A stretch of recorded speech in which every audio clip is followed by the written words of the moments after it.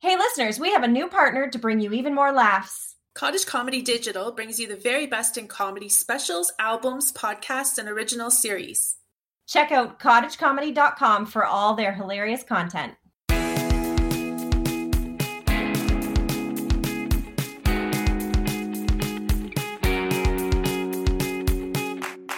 Welcome to Moms Are Not Funny, the podcast where we, two wannabe comics, interview comedians about the moms that influence them and their sense of humor. We will also chat about their favorite mom comedians and the impact they've had in the comedy world. I'm Jen Richardson. And I'm Christine Hall. So we have Rob Mayut with us today. He's a stand-up comedian, originally from Windsor, based out of Chicago now. He is also the creator of our comedy festival, which is held in Toronto, Ontario. Thanks for being with us, Rob. No problem. What's up? Yeah, thank you. This is great. So maybe what we can start with is how the Dark Comedy Festival came to be and what it's all about. I was just not busy enough. It was just a make work project for myself because I was a young comic and I was like, I always I've realized at this point in my life, I kind of just wish things into existence. So as a young comic, I was kind of like, I'd like to hang out with Jim Jeffries. So I was like, all right, well, I'll just make a thing. And then it's very Field of Dreams, I guess, was just if you build it, they will come. And so I got a bunch of people to come to it. And then it kind of worked. It never was the funny thing is I'm not a good promoter in any way. I'm good at going oh, that comic's really good. I bet you people are going to like him in 6 months. I'm good at that, or her. Sorry, ladies. But I'm good at that. But I was never good at promoting. I don't know. I literally just was I don't know. I'll put some posters up. Is that how you do it? I was never at the cutting edge of being ahead on social media shit. I'm not good at any of that stuff. I always could have used somebody handling all of that, but it's just me. I was just I'll put on a thing. Comedy Bar in Toronto was new at the time. They were still looking for ways to get people in. So it was made sense to do a bunch of shit there. I think the first year also we tried a contest, which I now hate in retrospect, but was fun. And Tyler Morrison, who you had on here, won. So that's how that was the beginning of our budding friendship.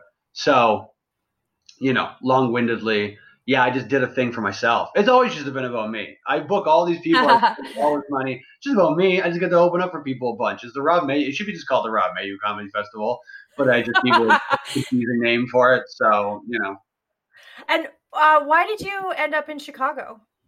Or how? So, Megabus. With Rob Ford on it. I literally, I've moved countries on Megabus 3 times now. I moved from Toronto to New York on a Megabus. Just that's how little things I own most of the time is I could just put them in a bag and put them at the bottom of a fucking Greyhound. I didn't know people actually took Megabuses. Yeah. Oh yeah, man. Toronto to New York, there's a 12-hour Megabus, but it goes through the middle of the night. So when I was just a super broke comic that just wanted to go to New York to see New York and not spend any money, before I even had couches to crash on, I would just take this Megabus. It was $1 sometimes, and you take the night one so that you can just sleep on the bus through the night. You try to eat an edible or something before you get on the bus, and then you sleep through the night. You wake up in New York, and then you just sleep in a hostel for a couple of days. And then you take a first thing in the morning Megabus back. It was the best. I mean, I wish I was still there was something so charming about being that poor and still pulling shit like that off. It was cool. But anyways, yeah, no, I moved in a Megabus, but that's not the point. I moved here because New York got crazy expensive. I was falling behind on just how hard it was to keep up with that.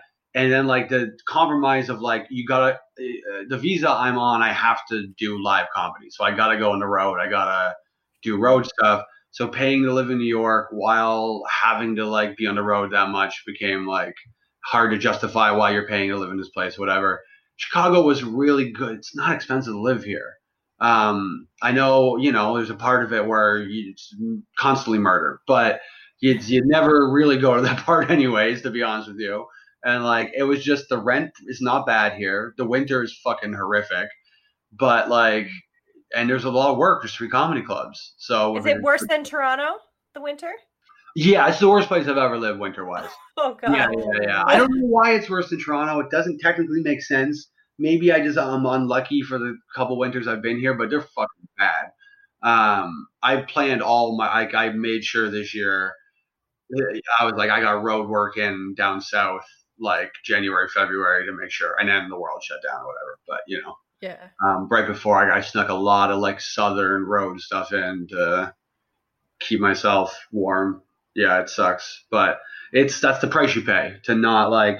I mean, I have a rooftop deck and a fucking indoor pool here and a beautiful gym. Nice. Like, yeah, I'm living nicely, but it's cold, so that's the trade-off. And have you been keeping busy while you're not doing, like, you can't go on the road and stuff, so you're keeping... Oh, I'm going into the wild. I've just been like, at the beginning, I just drove around the country, like from here down to New Mexico, and then like into the desert, into like deserty mountains, and then like desert, then through Utah, and saw like all the arches and like the national parks. The national parks weren't open yet. The state parks just opened before I got there, so it was interesting because there was this like. Because nobody was doing anything. I mean, it was like right at the right point where it was still crazy spooky, but it was still things were in like driving through Oklahoma. I went to the Joe Exotic Zoo the second day it was open. It was like, no way. We went in with masks on, and it was like immediately they were like, we looked around and we're like, well, we're not going to be the only people wearing masks. That's just stupid. Like, there's not even a reason for it at this point. So like, let that, whatever. Oklahoma did not give a shit. And then Texas, we only went through Texas for a minute because we went to it.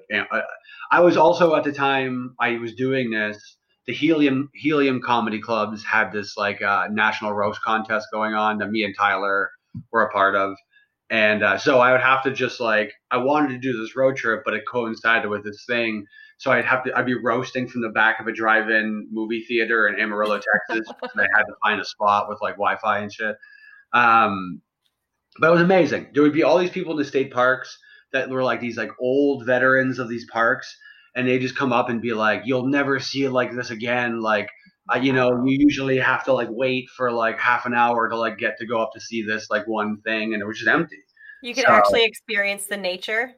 It was like you could really just go be alone in these like crazy spaces. It's made me fall in love with America in a way finally that I hadn't been able to because like, the way America's run and the people and there's a lot to dislike about it. And it's always been like, there's New York, and New York is a beacon of like what America could be in America, but like the rest of it's a little rough. And but now I see the nature side of it, and it's like, well, it's a beautiful country. I mean, America's a beautiful, beautiful. Like the topography is so different from one part to another. It's a beautiful. Like just go. All the people should just be woods people. Like I almost get why they're like gunny rednecks here because you're like, well, yeah, that's the best part of the whole country is the gunny redneck part. It's just for you, unfortunately. But like, just go do that because it seems like that's the funnest thing about all of this. New Mexico is awesome. Like I didn't know New Mexico was awesome. I assumed New Mexico was a shithole. But like it's kind of rules. It's funny how much of it rules that way. You just got to get away from people. And I'm sure once the pandemic was over, I'd hate those places again. But yeah, it would all come back. I went to Washington State and climbed a mountain.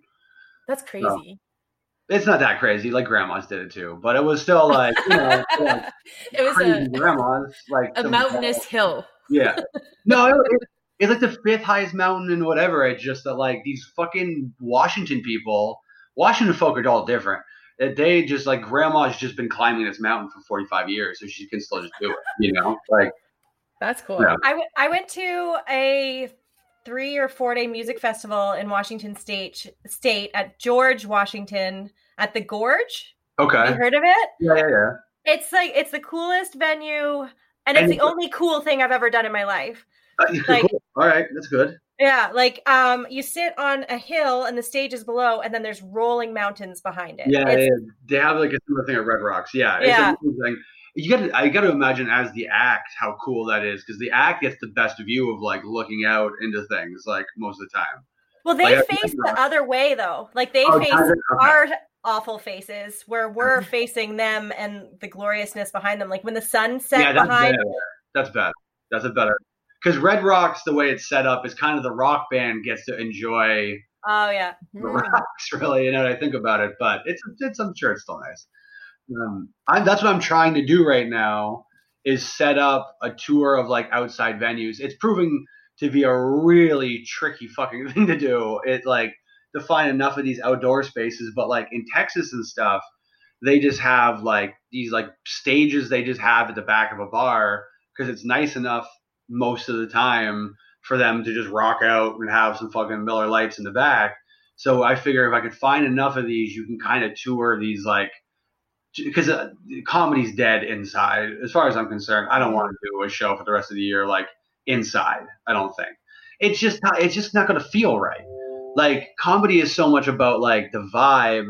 You can't have the vibe be like, are we all going to die after? You know what I mean? Like it's just So I wonder what it's going to mean for comedy in the winter then, when you can't do outside shows unless everybody's in parkas.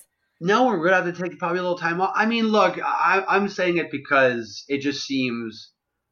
Who knows what I'll do in the U.S. for that time? Like, I'm gonna try to do these outside tours in like Texas and like see if I can do some of them a little earlier up north. Like, I'm trying to like I literally you got to plan around the weather now, which is another thing I didn't think I'd have to be like thinking about it when it comes to touring is like how hot is it going to be outside? Is it going to rain? So all that's going to be hard to figure out. And like, you look, there's already comedy happening indoors right now. I mean, I'm being hyperbolic when I say there won't be any, but it's like, is it any fun? Like, I mean, I just can't imagine like having to worry about so many things inside. I think outside it's like, at least it's like, I don't know, we all protested and didn't get it apparently. So like, you know what I mean? Like I was standing with like 1,000 people out there and we didn't get it. I mean, you know. Are there any southern states that don't have COVID parties where you could just tour around the state and you don't have, like, it's not a hotbed? So New Mexico is what actually is amazing. And like, so I'm going to try to, you know, and again, like I'm hoping because it's outdoors, I'll be okay. But New Mexico is great. The thing I loved about New Mexico is, I mean, obviously the landscape and everything is beautiful. But it had all that like America, freedom, hurrah, but it didn't feel like they were going to try to lynch people. Like it had like the nice vibe of that. Like it's a very native, you know, like I think so much of it's native that they can't really be racist. Like it kind of protects them from that like vibe of like this is an only white place because you're like, well, it's clearly not. So like, what are we even pretending? And it's called New Mexico. So like, you know, it just like kind of gets rid of all that. I feel like there's a city, and I shouldn't even fucking. Actually, as a matter of fact, I'm going to do them a service and just not say the name of the city. And I'm going to make it a habit of not bringing up the name of the city because I don't want to fuck it up for them. But there's this little town. It's like a ghost town, but it's just like Pulitzer Prize winners and like Rhodes Scholars. Like it's all these like intellectuals from the East and the West Coast move to this little town. It's like only like 250 people. And it's like close to, I mean, I'm giving too many hints, but it's close to Santa Fe and Albuquerque. It's like kind of right in between.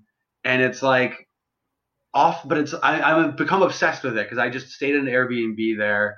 And now I'm like, I want to buy acreage and just like live, like have just acreage out there and like retire my dad there or something. Like I want to, like, I don't know. I fell in love with it. New Mexico was very cool. Do they only sell land to people with like postdoctorates?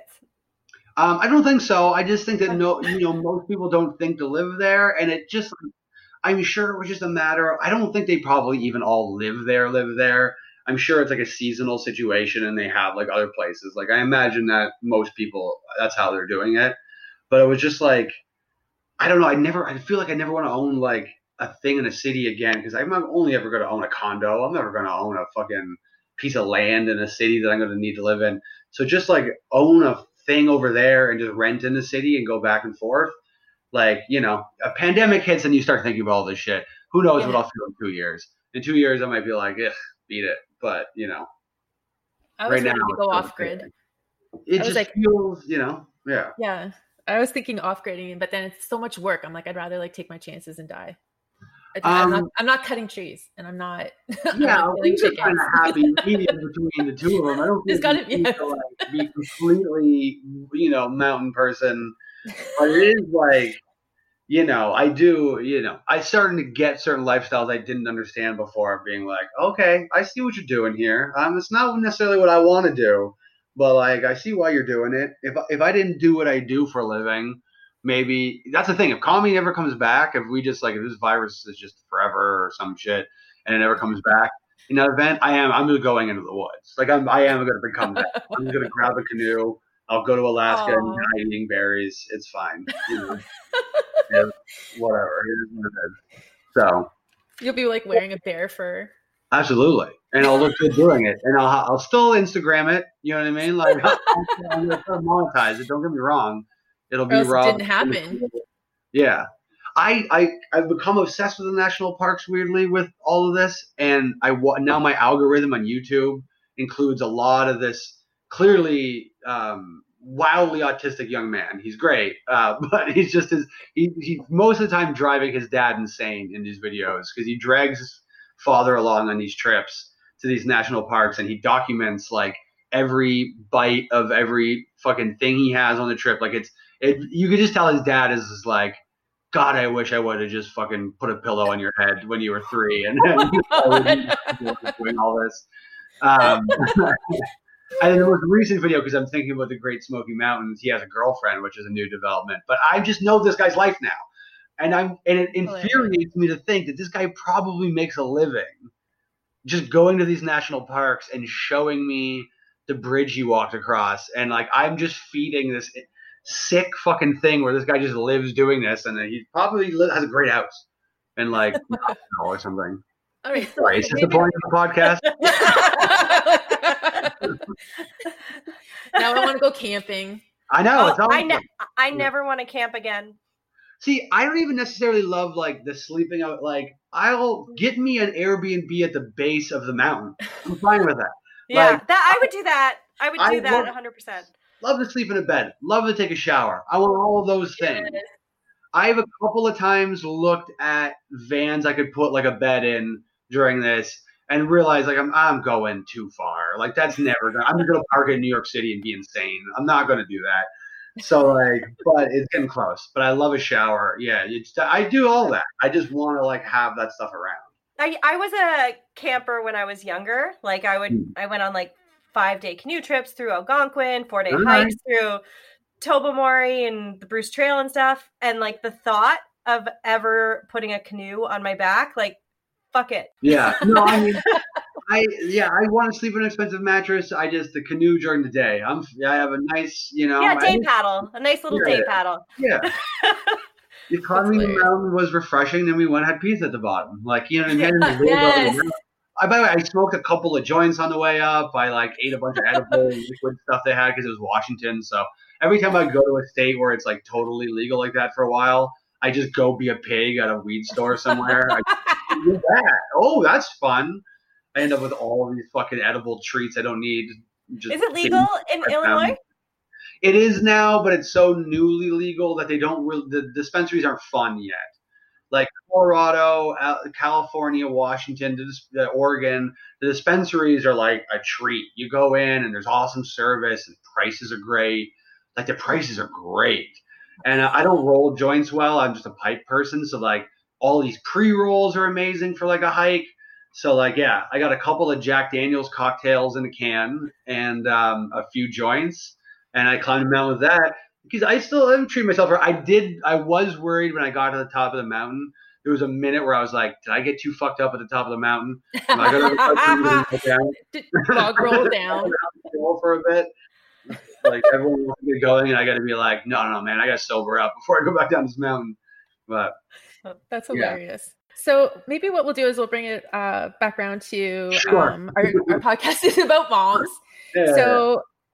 Which moms in your personal life influenced you the most?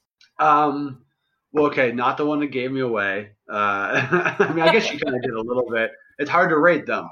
I got 3 different moms. We can include my own. Just my own moms or moms around me. Any mom. fuck, that's tough. Because I'd say there's 4 moms then. Because like I'm adopted, so there's that one. So she shaped the way the whole thing went, but she day to day didn't have much to do with it, obviously.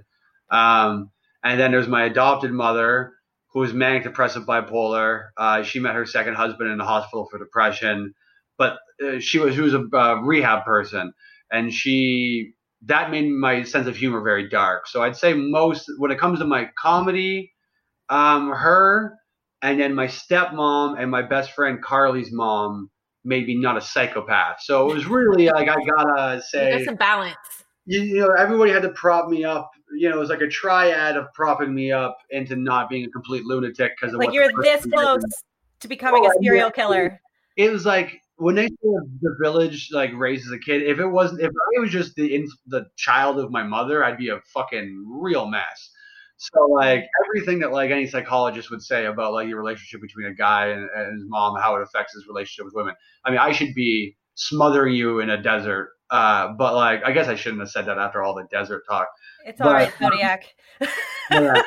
But no, I mean, like, I should have that. I'm fortunate not to have that. Like, I think because, you know, stepmom and Carly's mom propped me up in a nice way. But mom gave me a dark sense of humor. Because rehab people, like, you just have to tell. It's just after you tell your fucking rock bottom story a couple of times, you're going to spruce it up a bit. You know what I mean? Like, there's only so many times you're going to go through that fucking horror story before you're like through a zinger or two in to like, you know what I mean? Make it palatable for people. So like, I think I got funny because her friends were all rehab people. She was like, that's just where it like shaped my sense of humor, was making those people laugh. And then she'd bring them to shows, which was the fucking best. She'd bring some fucking rehab people to the show, and they were always awesome. They were like old ladies that got it better than like the young people. It was great. But, so yeah, sorry, that's not a defined answer, but it's probably the 3 of them. But let's give a props to Carly's mom, considering she didn't even adopt me technically. So like, you know, she swooped in there and was good for no reason. Who is Carly? She's my best friend growing up. Yeah, and so like during high school, I spent like I was a feral kid. Like I just like even from like grade 7, grade 8, I started doing this thing on the weekends where I would just leave the house. Now that I think about it, I'm like, oh, there was a lot of trauma at home. I didn't want to be around, so I like had to find something to do. So, but like at the time, it was just like I was just a weird kid. Then me, and then I would gather up a couple other friends, and we would have this like route around a neighborhood and be like, let's just pop into this person's house and like say hi. And now I tell people that, and they're like, you just unannounced went to people's houses? And I was like, yeah, I don't know. Yeah, it's just a thing we did. But my house was that house where people would just stop by. Okay, yeah. So we it's just very Windsor, though, like 90s Windsor. Yeah, I forget that I'm talking to people from Windsor. I can relate this to fucking whatever. I mean, I was in South Windsor, so I could just walk around South Windsor at that time and just whatever. Yeah, I completely forget that. Oh yeah, Brentwood. They were Brentwood people. Let's make all the fucking let's make little references. Yeah, I went to Brentwood when I was in grade 10 because my dad sent me there the first time he caught me drinking. And so then I just hung out with a bunch of fucking rehab people for grade 10 summer we spent in rehab. No reason. Completely irresponsible on my dad's part, but that's all right. I spent my summer with Jerry the sex addict. Oh my God. Yeah, he was my best friend in rehab. He fucked his brother's wife on a boat. For drinking once? Caught me drinking once. That was it. I only got. I had drank before. I was like grade fucking 10, but like, you know, the one time I got caught drinking, and it was like by the police, but I wasn't doing anything crazy. I lived in LaSalle. I sat outside. The fucking police stop you, and we just happened to be drinking. It wasn't like I overturned a cop car and got caught by the police. Like we were just fucking kids. Anyway, yes, went to rehab. Spent it with some criminals. Spent time with criminals. Yeah, I couldn't live there because they can only take like 2 under 18 people at a time or some shit. Like they have some rules about how many under 18 folk they can have at one time. Well, you also can't talk to girls. Like, you know, there's rules about this, right? So like, because there's Jerry the sex addict, you can't have him just fucking running loose through the dorms. You know what I mean? Then you have just a pregnancy camp because Jerry got fucking contaminated the population. You know what I mean? Like Jerry's, yeah. He's an animal. We can write a book on Jerry. He makes me take sex addiction seriously because I was like, oh yeah, you fucked your life up. You really. Who did he have sex with? Well, the one, and again, this is, Jerry's, and Jerry might not be his real name. Who knows? But he slept with his, the story I remember was he was on a boat and he had sex with his, I think, brother's wife. It could have just been girlfriend, but it's whoever his brother's significant other was. He was on a boat having sex with her. I don't remember the twos and the who's and the whats and the, whatever, but like. And how old were you when you were around these people?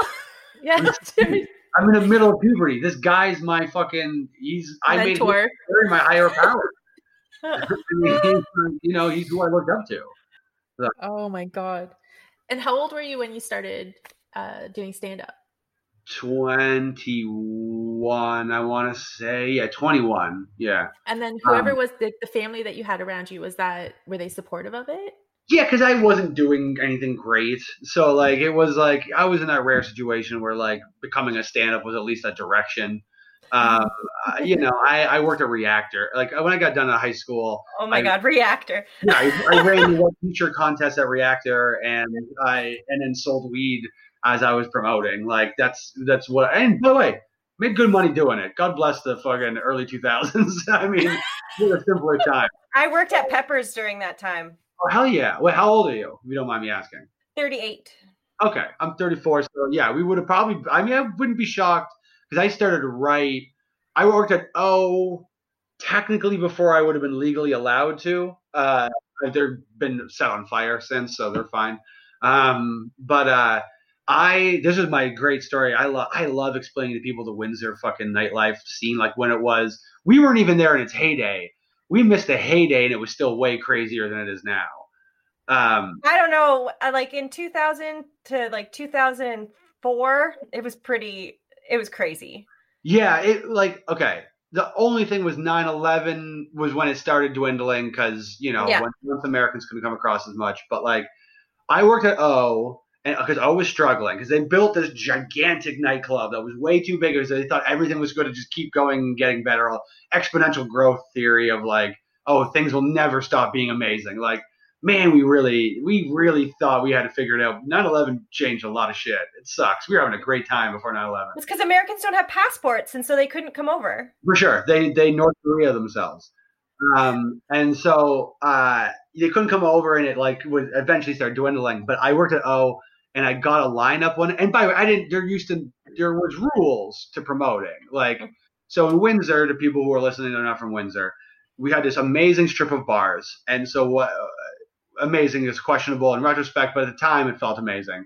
And you'd have promoters on every corner, and they would go, $2 whatevers, and this was made popular by jokers initially. And eventually, as downtown started dying, it started from the west and kind of graduated its way. So those bars died soonest, but O was about to die. So, I got a lineup at O, and everybody was like, that's crazy. So I got hired at Reactor the next day, and I was running wet t-shirt contests, and I was being put up against the Beard. That's a whole other story. Anyway. And I'll never forget seeing my friend's butt on stage. I did not expect to see her thonged ass on the Reactor stage. And for a prize that in retrospect is wildly embarrassing. I mean, it was $50 in drinks. No. People were doing wild shit. We at Reactor, so first of all, Reactor, we had a fucking shower head on stage for the white t-shirt contest because it was twice a week. We had built in. And so we had Hanes, white, already slutty enough on their own t-shirts. And then we would shower these ladies, and the formula was very clear. You kept the girl willing to go the farthest, people, and the hottest girl. And that's the two that would make it through to the rounds at the end. And then the hottest girl just won because you're like, well, we got nothing left for you, lady. I don't know. There's no encore. So now we just whatever. It was a very clear formula that was established as jokers. It's so funny. The things we did. When I when I worked at Peppers on Sunday nights, they had the hot body contest, and it was also acceptable. And it was like $1,000 or something ridiculous. The prize was at Peppers. Ours was not anywhere near that good. But did you have a radio station or something doing it at least? I don't know, but it was always like off-duty strippers that would come. Oh yeah, for sure not. Of course. Yeah. I need this back. I need this back. And then they started doing Jello wrestling at Dante's. Oh yeah, for sure. And, we would hand out like we would be in our little black vests and little black skirts on the streets, handing out like $1.75 drink tickets so people could go watch Jello wrestling. And my parents' friends called me a streetwalker. Yeah. Like, because I look like one. I mean, wouldn't it be wild if after all this is done, what if we just reverted back to that in the end? It just became the late 90s, early 2000s again. Just like Jello wrestling and hot body contest. Yeah. These are all the ideas that I'm using on my next birthday party. I mean, maybe society flips and then you guys are in charge, and now the hot body contests are just like, you guys are making on the stage. Maybe that's what happens. Well, hot body contest in Jello. What else are people going to do with all the inflatable pools that they just bought? Yeah. Like, I just want to objectify us. I don't give a shit. Let's just pick a team and have fun. I don't care, man. It seems like we need to have one side fucking be objectified. Guys, I'm getting so hungry. I'm so hungry right now. Segue, which sitcom moms influenced your life the most? So that is okay. Two sitcoms influenced me, but Peggy, Married with Children was a huge influence, but Peggy was not a huge influence.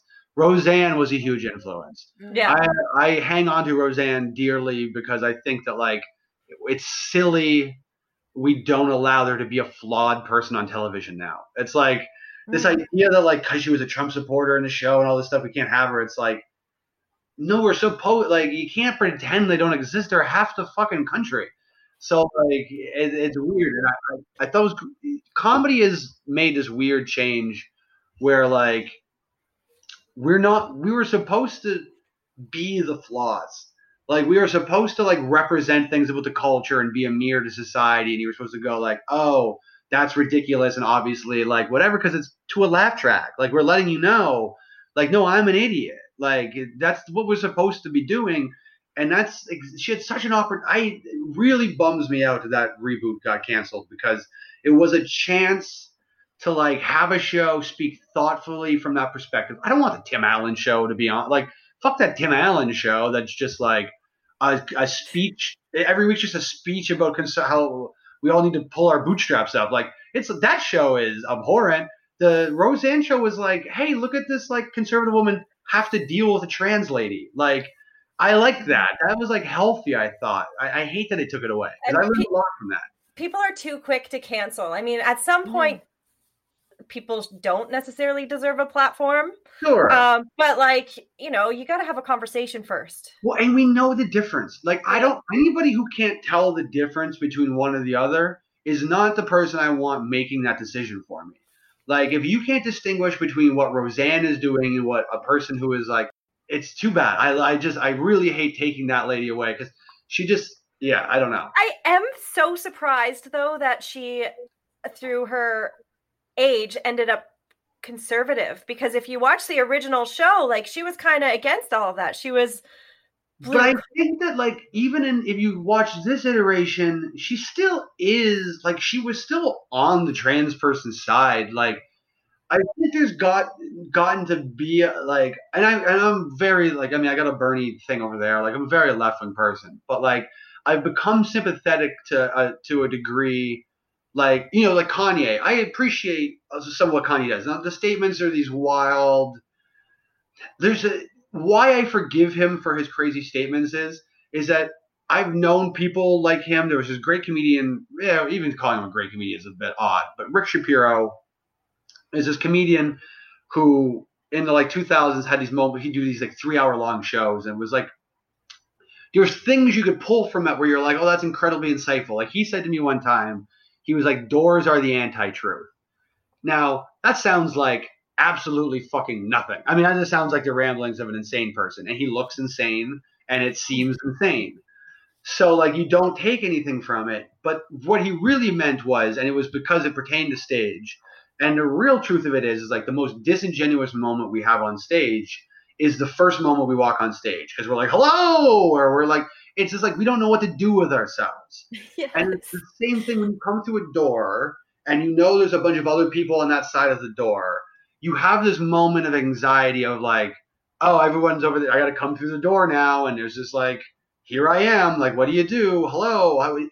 It's just this like inauthentic moment we continually have as his people. So Doors is the anti-truth actually meant a lot of shit when you figured it out. It was actually a really insightful statement. But it's all through this gobbledygook bullshit he does around it, which is what makes him an interesting artist and everything. But it's like you got to cut through it and be intelligent enough to cut through it.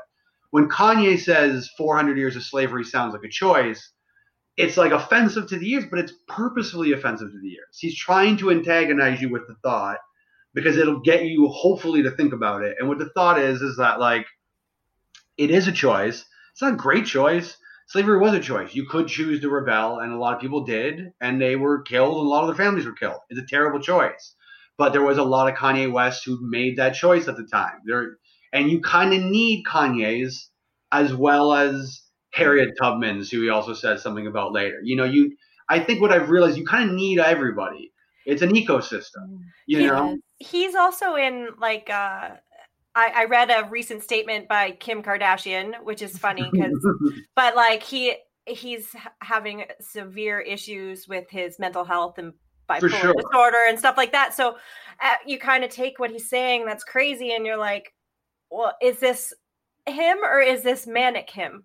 And I've heard from, I have a very odd trickle down from to his camp because of friends I have.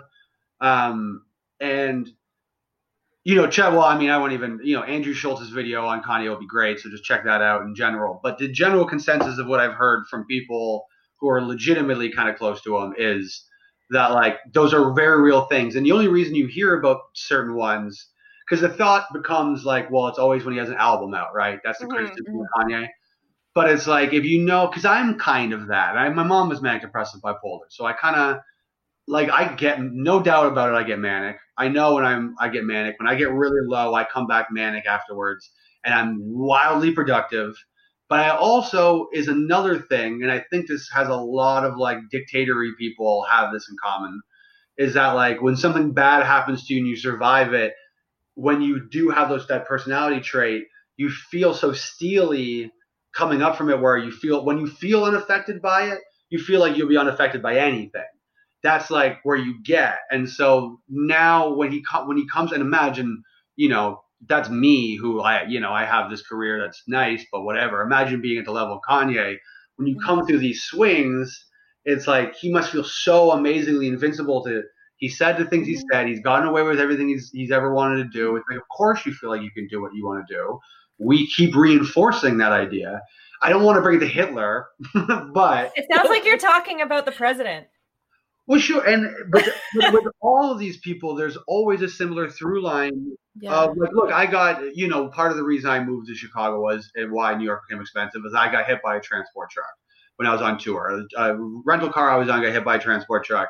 It was very expensive. Everybody was fine, but it was like it knocked me out of the game for a little bit. And like, luckily I couldn't just snap out of it. Like, it took me years of like, I had to like, all right, I got to dig myself out of this. Whatever. I did it the correct way and just like, whatever. So because I'm prone to that shit. Like, I'm a highly emotional person like he is and shit too. I could easily see myself, if I had just been able to like turn it around in a second, that might have been really bad for me, because it would have reinforced this idea that I can just, because I climb mountains and shit. I'm obviously an adrenaline junkie or like a risk taker to some degree. So if I had that, it probably would have been bad for me to see that like, oh, as long as I just put in my energy towards it, I can fix whatever problem. So Hitler, back to Hitler. The origin of Hitler is that Hitler fought in World War I and had an aberration that his bunker was going to be blown up. He had like a dream, and his bunker was being blown up. He woke up after the dream and basically instructed everybody in his bunker to like get out of the whatever, little while later, the bunker is blown up. He saves a bunch of people. And this is where he starts to believe that he was like put here to this higher power and he whatever. Like people have an origin story a lot of times where that shit happens. Kanye, what's the first thing that happened to Kanye? He survived a really bad car accident that wired his jaw shut. None of this was ever supposed to happen. Like he continually survives these things where you're not supposed to come out the other side. And it's like every time we tell Donald Trump, he'll never survive this one, and he does again. It's like, Yep. And by the way, this is why they love him. When you're in the belly of the beast, it's because they just hate us. They don't care about anything he does. It's just that owning us is enough. So like, we just got to try to be less emotional about it because really, like, he does funny shit if you let the emotions wash away from you, right? Like, I don't care about a Congressional Medal of Honor. It means nothing to me. I attribute I don't know who the other ones are. It doesn't mean anything to me, right? When he, at the State of the Union, gives Rush Limbaugh the highest civilian honor in the land, I don't look at that as anything but funny, though. Like, I get that there's people who have dedicated their lives to doing, like, I get it. It feels almost satirical. Well, because it's nothing but going, hey, fuck you guys. You hate him because everybody hates Rush. Rush gets cancer, and everybody's doing moonwalks on his grave because they don't like the guy. So Trump goes, oh, you think it's funny he's going to die? Boom, highest civilian honor in the land. And it's funny. It is funny if you're on his team. The water thing from that Tulsa speech. Everybody commented on like how they applauded him for holding for drinking water, right? Well, no, what they were applauding is that CNN had been reporting for like 3 days. He had Parkinson's and he couldn't hold a glass of water. So he held the glass of water to be like, hey, you see this? How I can hold a glass of water? And he took a drink and like the most badass fucking Andrew Dice Clay impression you've ever seen. He throws the fucking glass of water. He's the president, but he throws the glass of water. It's like Dice. It's like you're watching Dice in the 80s. He's killing him. It doesn't make any sense. I watch Dice and I go, I don't get it. This isn't funny to me. This is not obviously aimed at the sensibility that I have. But I'm not going to pretend like Dice is not fucking killing in a way that almost no comedian has ever killed before in the history of humanity. I mean, people knew Dice's jokes and they didn't give a shit. Like, they just recited them at him. So, like, he murders for his audience. So, like, and that's all it's become now. You just got to kill for your audience. So, like, it's the same thing that's happened to comedy. And it's great in comedy. I love being able to kill for your audience. But what are you showing me? The Mary Trump book. Oh, okay. How is it? Have you started it? No. I got it yesterday. I've read this much. The back. I only listen to books, so I can't even. I would have to go. I've listened to 37 seconds of it because that's the only way I consume books now. Yeah. I mean, I think if I read it, just falls out of my head. I have to hear it. I'm just like whatever type of kid you're supposed to, whatever, I'm an auditory learner. Sorry, what were you going to say? Well, I was just going to bring it back a little bit. Sure. Which stand-up comedian moms are you fans of? Well, Roseanne, I mean, again, I guess it just had to be Roseanne. I'm trying to think because I love Maria Bamford. Well, Bonnie McFarlane is a very funny example of a comedy mom because Bonnie is married to Rich Voss. And so they're both, working road comics. And so sometimes Bonnie just has to bring Raina places, which is adorable. And sometimes you're just at a comedy club and there's this 12-year-old girl. I mean, 12 even? I don't even I can't remember how old Raina would have been the first time. But Raina, Bonnie is so sharply funny and Voss is so sharply funny that you're almost kind of afraid of Raina because you're like, I don't know, man. You might be a child, but you're from them. So I'm nervous what you might be like because you don't want to get cut down by a child.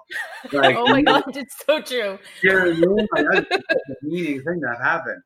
So I would probably, I guess Bonnie is an interesting choice just because Raina scares the shit out of me. Like, give Raina 5 more years and it's like, oh, she's gonna be a murderer. I bet.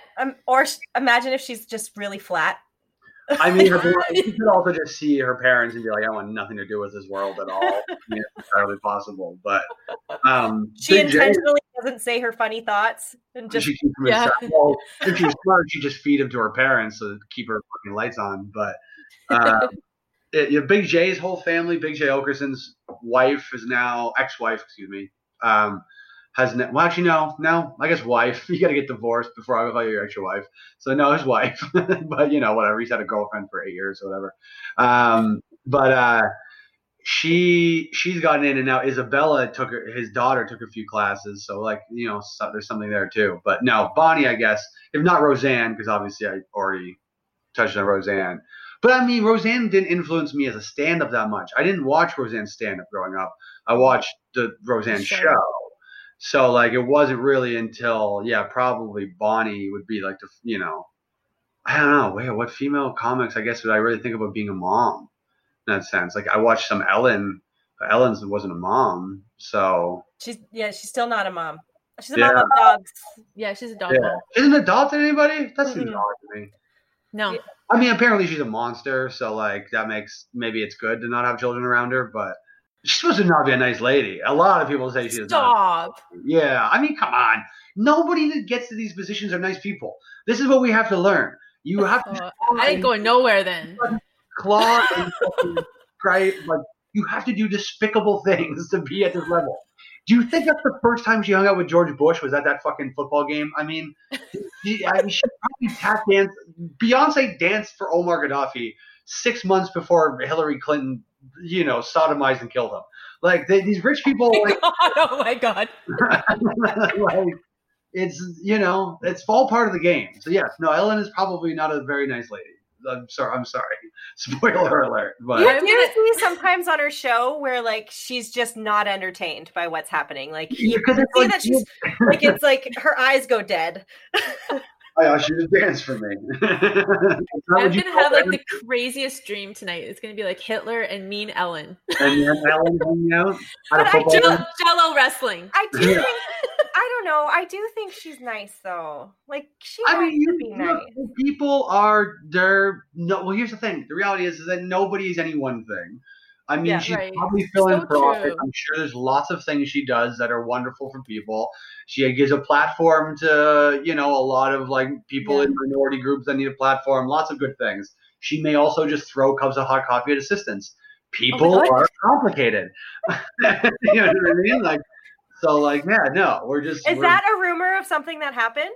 She's well. First of all, the non-rumory parts of this is that when the strike happened, she crossed the picket line and just you know what I mean.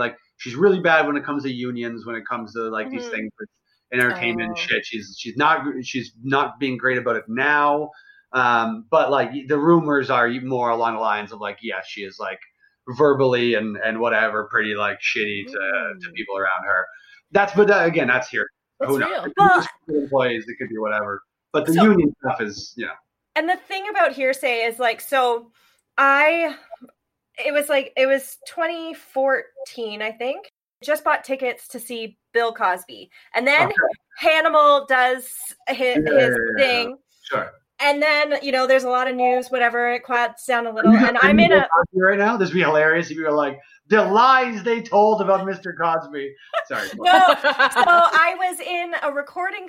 So I was in advertising for a long time, and we were recording an ad for something. And the producer, I was saying how I was going to see Cosby in New York. And she's like, oh. And then she started telling me, legit stories through people that she knew about him and how terrible. And so I was like, oh God, this is actually real. It's not just. And then I went to a show and I was so torn because I was like, he is funny. He's probably one of the most brilliant comedians that ever existed in my mind. But I'm like, I can't laugh at this. He rapes people. He's like, oh, here's a lovely drink. And there's a set that he did in maybe the 60s or 70s where he talks about putting something in someone's drink. And it's of the Cosby Show where it's oh, my special barbecue. Everyone loves my barbecue sauce. And everyone's horny for his barbecue sauce. It's really the idea was he horned everyone up with the sauce. It's very weird. I don't know. I had this interesting thing I like to ask people, so let me ask you guys this. Before he got charged, I said, if the judge, say this was a sitcom, right? And the judge gave like a weird sitcom angle to his sentence. So after this is done, he's going away to prison forever. Same thing. We'll never see him again. He's gone. So don't worry about that. But before that, we get one of two choices. Either a celebrity roast of Bill Cosby, or under strict supervision, like he can't go out and rape people and stuff. Like you know what I mean? Like he's in chains. He does a perp walk between gigs. Like then he gets whatever. But like he gets to do one last tour of material specifically about, like he's writing it right now, right as he's in prison, even though he can't see or whatever. He's speaking it, and then he gets to go out and tour that hour where it's just like, so tell us what the fuck was up, Bill. You know what I mean? Would you rather just see us tear him down? And like obviously Janice Dickinson and like a couple of like the more high profile victims get to be on the dais. Hannibal's the roast master. You know, you get like people pertinent to the situation. Or do you just want to see him do an hour of what he's good at, of like, all right, here it is. You know what I mean? Like here's what's up. Here's what's wrong with me. Because clearly I've not been telling you the truth. So like, here's what's really up. Because like this isn't just. I mean, there's some. You know. I would like to know. Get all that other shit out. He's got to be able to get this out in some way. Like, how do you get to a point in your identity where you're like, you know what? I'm gonna put a pill in that person's drink, and then also chastise every other black celebrity that exists, basically. Yeah, because their pants are too low. You know, it's like which is wild. But maybe it was like him reflecting, like putting it back on somebody else. Like, don't look at me, I'm perfect. Go over there. Well, it's like a closeted gay politician is always the most anti-gay politician. Well, there's something interesting. You know, my people would say, you know, racist folk back in the day would go, "Oh, Bill Cosby was one of the good ones." You know what I mean? Referring to black people, like. I mean, this is why I feel so bad for black people as a whole when it comes to the Bill Cosby situation, because it was like the first black TV family that was like acceptable, you know, like that was like just a normal family. That white folk would like. Yeah. Yeah. And he's Ghost Dad. He's fucking Ghost Dad. Yeah, you know, he was America's dad, greatest of all time. So I feel bad for that, because that's got to have been a tough pill to swallow. Sorry, that's not. I really didn't mean that. That was at all.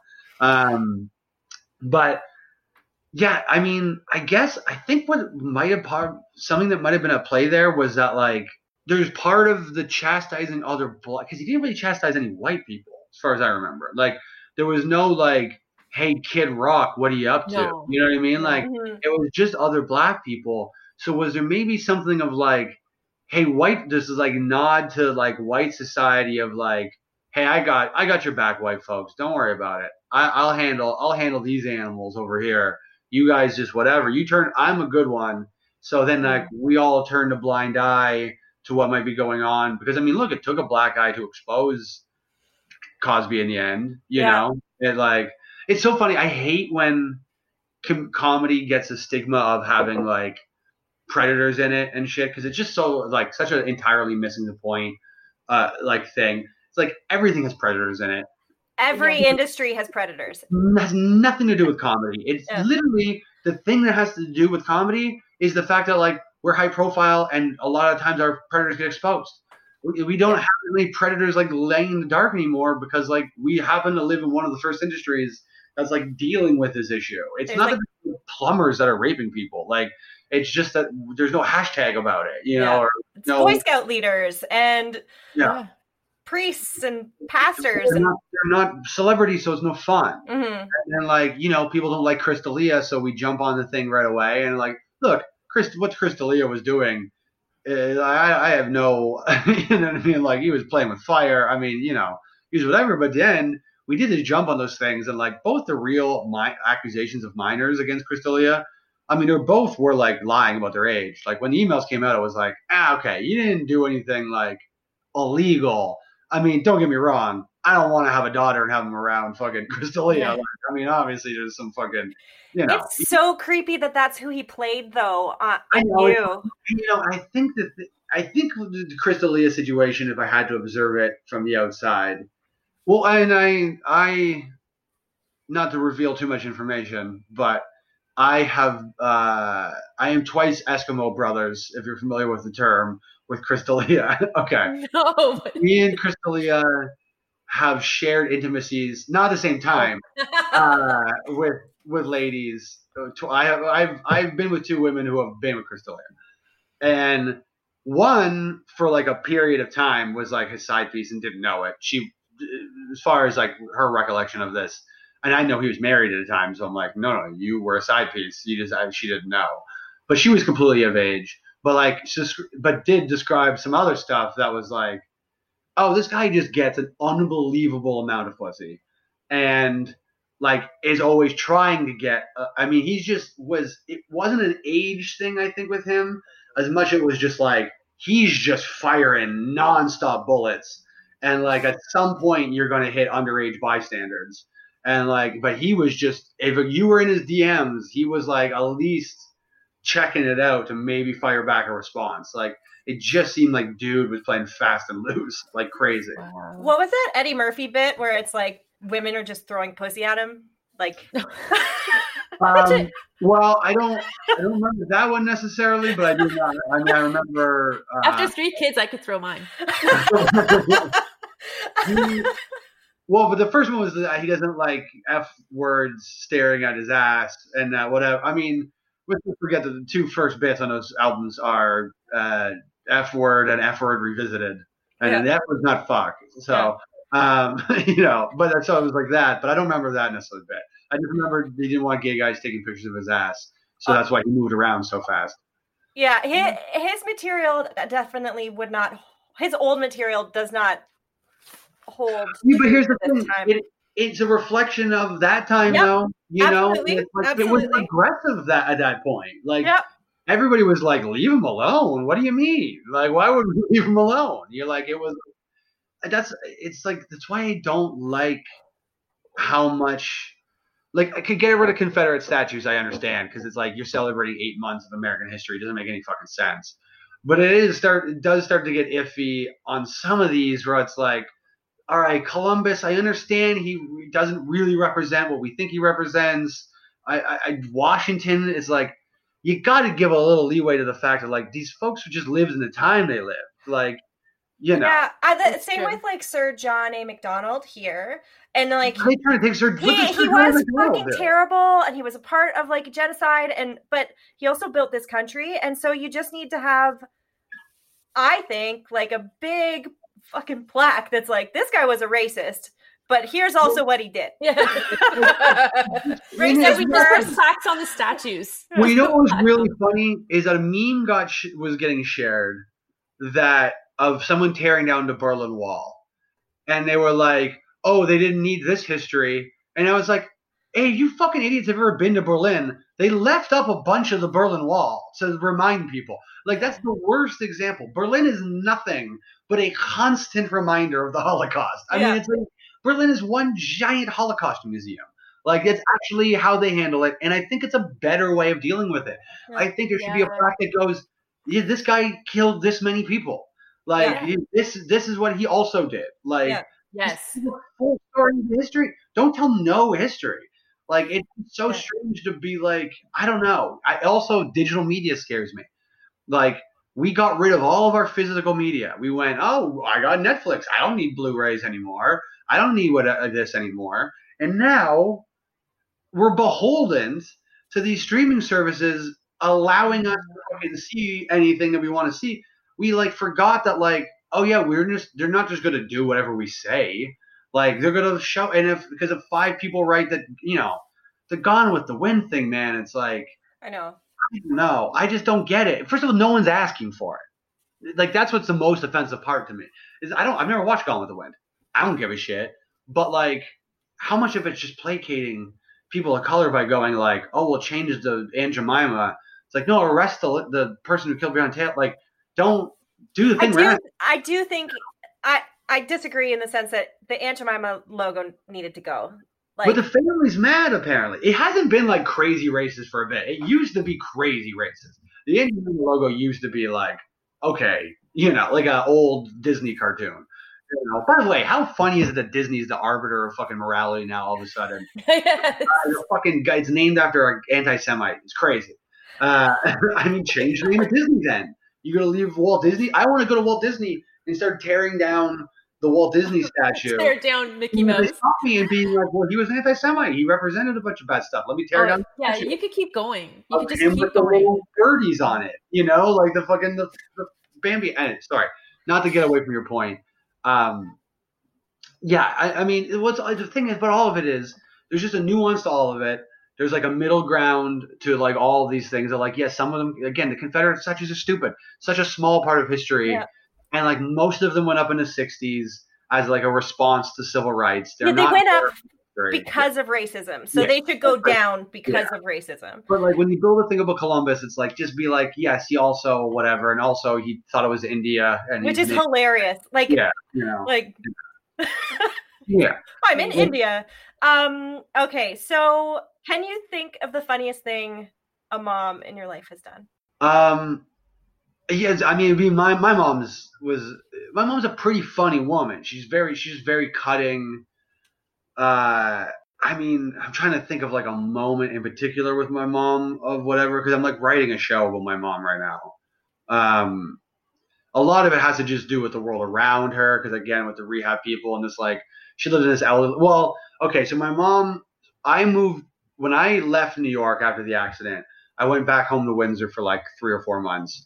And I did this awful job for the time I was back because I just acquired all this debt. So I was like, I should get a day job, which, by the way, was one of the stupidest decisions. I mean, if I had just done gigs, it would have been so much better. But anyways, I was in a bad place. So I did this fucking gig where like I worked for the public housing and public school board, just like cutting lawns and then like doing clear outs on public housing. And like some of the jobs pretty horrific. And my mom's building, she lived in assisted living. And so I had to do her building. And so somebody died in her building, which is what her building was for. It was a government subsidized place for people to die. Someone died. And so mom was like, oh, she promised me this china cabinet when she died. And I was like, okay, I can't really like whatever. So here's the thing about when you try to clear out a dead person's place in one of these old people's buildings. We couldn't get the garbage in the garbage truck fast enough that these old people weren't taking it back out for themselves. I mean, they were like circling. Like we had one person just stand by the truck guarding it. And like even that was like they were still trying to like test the fences like velociraptors to see if they can get some of the garbage. It was crazy.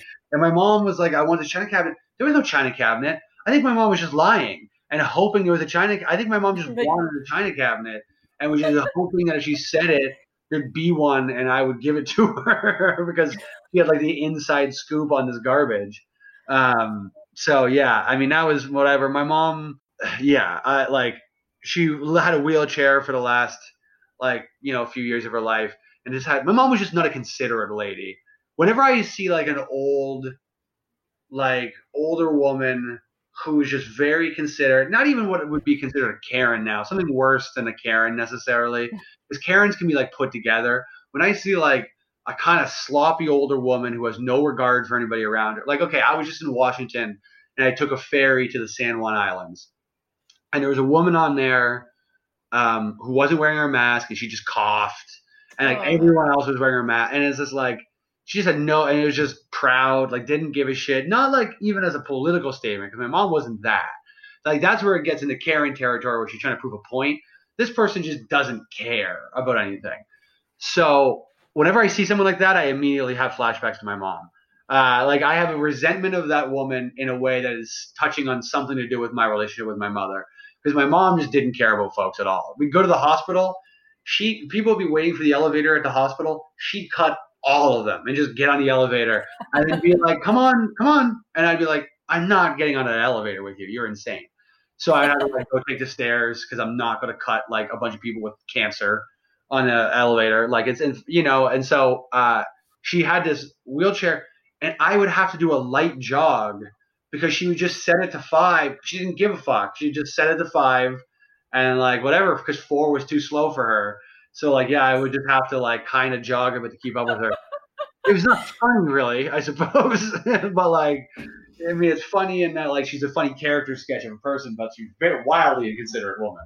Would she laugh at all? Like, did she Yeah, my mom, find funniness in anything? So like, my mom loved my like me. We didn't have a good relationship. My mom kicked me out when I was 14, because me and my stepdad didn't necessarily get along. Who I ended up later on in life ended up really loving my stepdad. But even actually after he was my stepdad, he was my ex-stepdad before I learned to appreciate him. But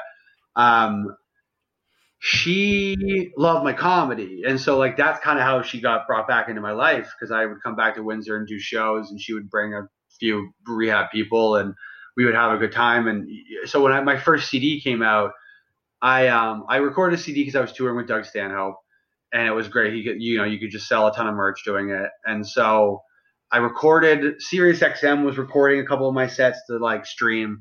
And so one of them was just really good. So it was like a 30-minute album. And I remembered I had done 2 different sets, and one of them I did mom stuff and the other one I didn't. And I was pretty sure this was the one that didn't have mom stuff, but I didn't listen to it first. But I was like, I was confident it wasn't. So I gave mom the CD, and she called me like 30 minutes later. And I was like, fuck, did it have mom stuff on it or whatever? And it wasn't that. She called and was like, oh, I just wanted to tell you, I love the bit about the child's rectum fracturing. And I was like, thank you. And I was like, oh, that's like my mom's sense of humor is my sense of humor. Like, that's like where I got it from, so. Oh my God. Yeah, she had an appreciation for what I did. Whereas my dad, great man. That's why I work hard. That's why I'm a decent human being. He's my father. Like, I needed that yang for sure. But he hates my comedy, and not in a way of like stop doing it or don't pursue your dreams. Like, he's been very supportive. It's just not his thing. It's just like, I think the last time he came to see me, I was in a pretty large abortion chunk, and he came in at the beginning of the abortion chunk, and he was like gone before the end of it. It's just like, we don't agree on a lot of stuff. No, he doesn't want and the way I talk about it, particularly, he doesn't want to hear it. So it's like, it's just not for him, which is fine. He's respectful of it. It's just not, whatever. Yeah. So. Comedy's subjective. And he doesn't my dad loves America's Funniest Home Videos. I mean, that's what my dad loves. Mm. So like, it's not, if I was up there getting hit in the balls, it'd be a great time for him, but it's not, this is just, he doesn't like stand up in general. Yeah. So at least he's still supportive. So that's good. Yeah. He's good. He's good. Right? For it. Yeah. Okay. So let's do a rapid fire. Your top 5 favorite moms. It can't be anybody you've mentioned already. Okay. Shit. Because we've talked about all those. Nope. Eliminated my moms. I've eliminated Roseanne. It can be fictional, historical. No, okay. Cartoon, like real people, like friends' moms, that type of thing. I got Carly's mom, so I can't include that. But let me think of other people. All right. Now you're like, why did I say so many moms? Yeah, I did talk about a lot of moms. Yeah, I would have kept it a little tighter. Okay, let's try your best. That's all. Maybe let's do 3. I can do it. No, 5. I like the challenge of it. Okay. I'm just trying to think of in movies. Is there no, because it's Good Will Hunting. I don't know. I'm trying to think of movie moms. I'm trying to think of TV moms. The Catcher in the Rye mom wasn't good. I'm trying to think of what influenced me in ways. Whose mother was even good? I guess you don't get a lot of those Bechdel test things, huh? Maybe that is important. Maybe we got to do some more of that stuff. I can't think of a lot of strong mom characters. All the Disney moms are dead, so that's out. Yeah, like I love Juliette Lewis in movies, but she never plays a mom. She's always a psychopath in movies. Meryl Streep. She was a mom in a TV show. What, in Suits? She was. Are you thinking of Juliette Lewis or Juliette Louise Dreyfus?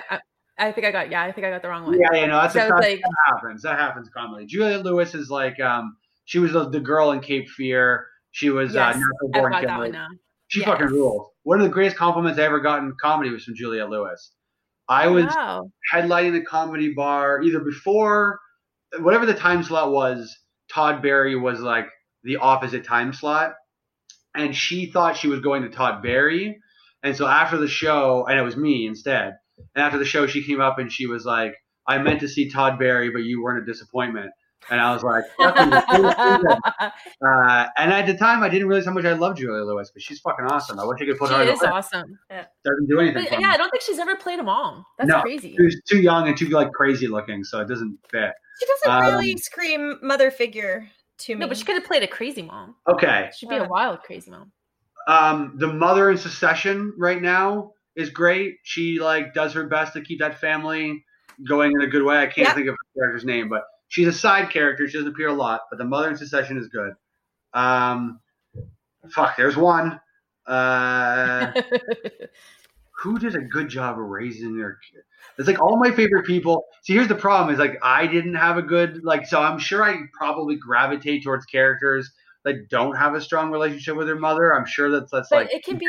They don't have to be great. They just have to be your favorite. No, I know. I'm just even. Then I'm sure it's mostly a lot of my favorite people are all ex-heroin addicts. I like Axl Rose, Wheeland, and you know what I mean. I don't even think they mentioned their mothers. Who knows if they even had moms. How about Pete Davidson's mom must be doing something right. So I'm gonna say Pete Davidson's mom. Yeah, she's actually a nice fella. He's he gets a bad rap. Pete's a nice. I love him. I love him too. And I have nice things to say about Amy Schumer, and she's now a mother, so I'll put Amy Schumer in there. Say what you want about her comedy. I've never seen her be anything but good to the people around her, so I would like to include her in that. No,